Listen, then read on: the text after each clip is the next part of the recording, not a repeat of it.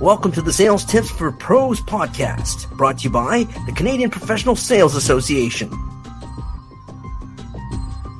In this episode of the Sales Tips for the Pros podcast, Jamie Hubenoff will join us to have a discussion around finding and nurturing top sales leadership talent.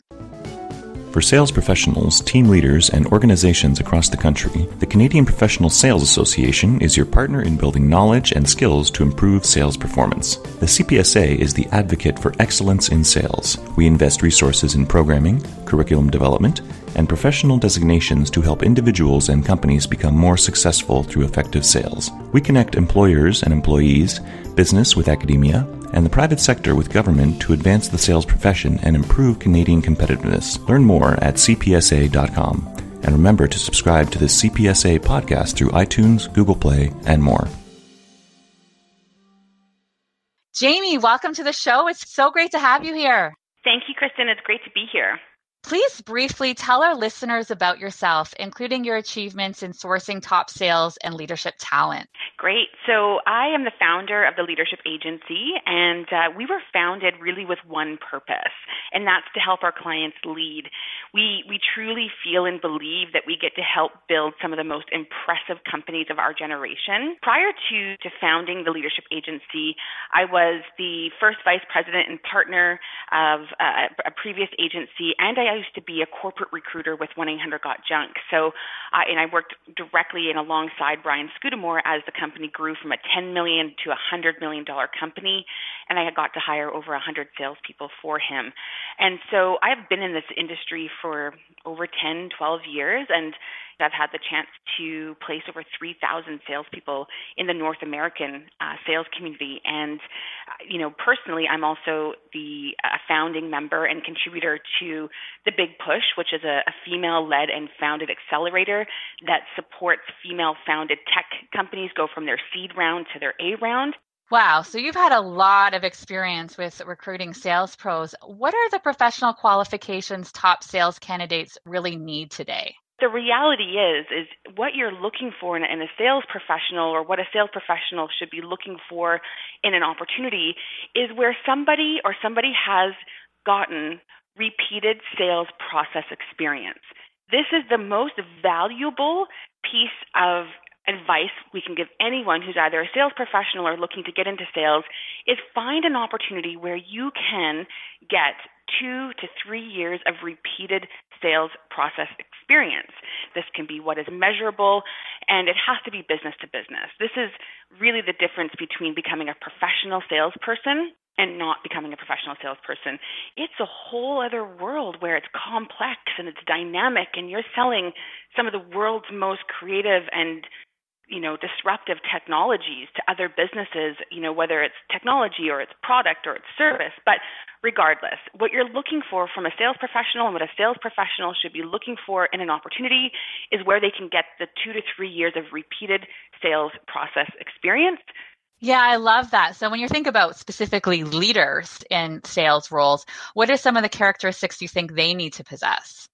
It's something that we see all the time at the Leadership Agency because we're dealing at a material impact level. So, 90% of the people that we're working with are leaders or are candidates who are ready to take that next step in their career. So maybe they've been developing their leadership experience by leading without title. And that's something that's really important for companies to look for. Has this person led without title somewhere?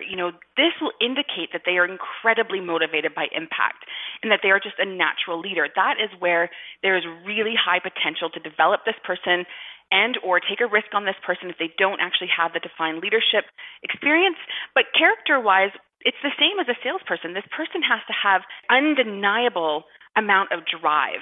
They have to be somebody who will drive the business forward, and not only the business, but the people, the salespeople. They have to be people who can lead others into uncharted territories, whether it's the company is pivoting into a new line of business, or the company's gone through acquisition, or the company is a really groundbreaking disruptor, and these salespeople have to really truly believe in the vision and the mission of the company and have to sell it. So there's so many different ways that skill set and that characteristic will be important to an organization. So the person has to be undeniably driven. They have to have so much empathy that it's so categorically clear that this person is empathetic. And so that's something that is really hard to define and hard to measure, but a good leader has to have a high level of empathy.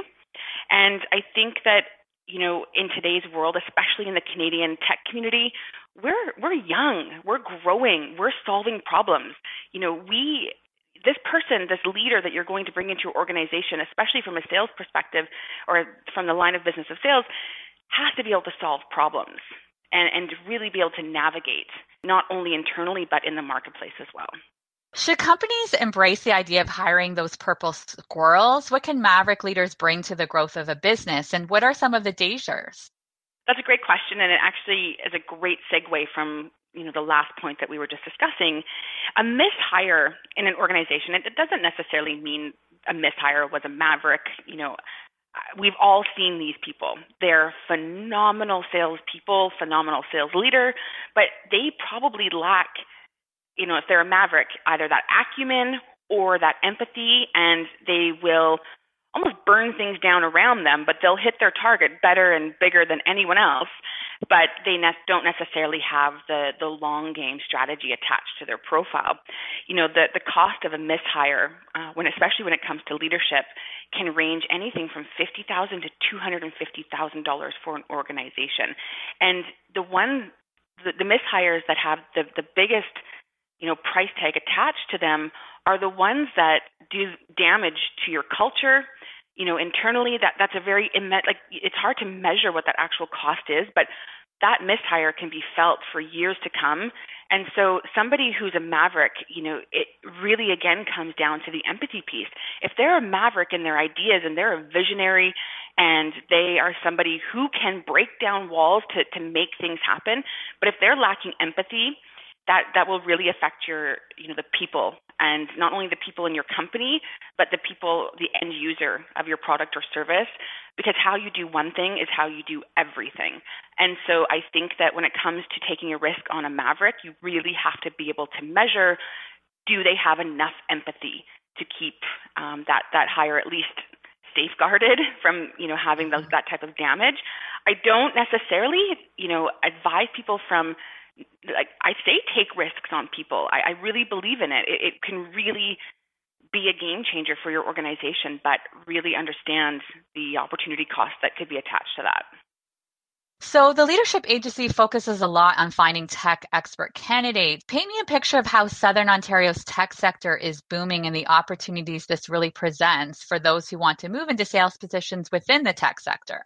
I love where we're at in the Canadian tech community right now. I think that Canada in and itself, regardless, of the province, I think all of our provinces have some really unique and fascinating tech companies and have their own tech communities. But the one thing I've seen really consistently, and the message that I think is shared, is that Canada in and itself, and most predominantly, Toronto being the tech community, is that we're moving away from being a resource-based country and becoming resourceful.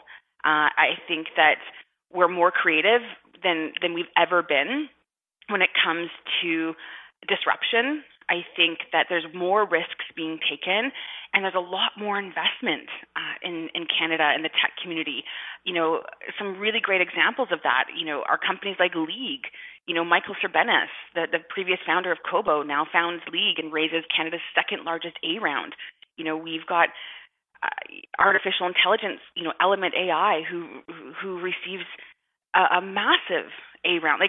There's so much happening in terms of investment, in terms of disruption, and in terms of, creativity when it comes to the tech community. There's so many different companies being created that aren't trying to take up a whole industry. They're really specializing in their segment and disrupting, and solving problems and challenges. But from a salesperson's perspective, this is the best time to look into getting into business-to-business sales, because you have such great opportunity to really build a sales career and get in at the ground up.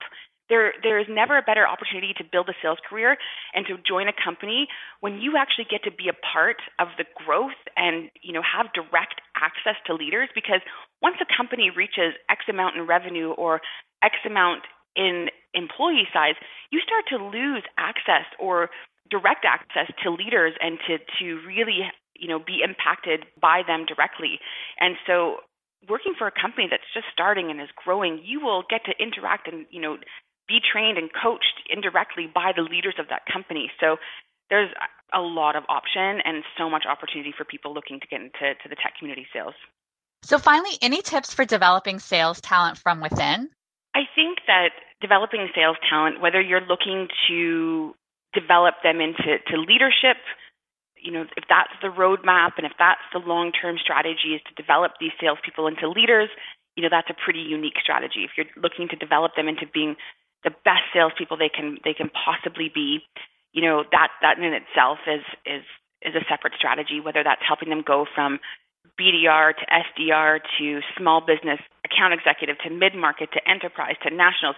There's a whole roadmap attached to that. But the number one thing that's consistent between those career paths is transparency and accountability. So salespeople and sales leaders, the common language is numbers. You always want to know what is expected of you, how you're going to get there, and how much money you're going to make also. Like commission plans and compensation plans need to be really transparent. But the number one thing is really defining how a salesperson is going to get there and giving them the opportunity to get there. So thank you so much for being here today. I've loved this conversation. As we wrap up the podcast, I'd love for you to let our listeners know how they can find you. They can follow us on Twitter. They can connect with us on Instagram, on LinkedIn. But we have a rule that if you reach out to us, we will get back to you in 24 business hours. Wow. Well, thank you so much for being on the show today, Jamie. Thank you for having me. I really appreciate it. And thank you for joining us for the Sales Tips for the Pros podcast brought to you by the CPSA. Thank you for listening to the Sales Tips for Pros show.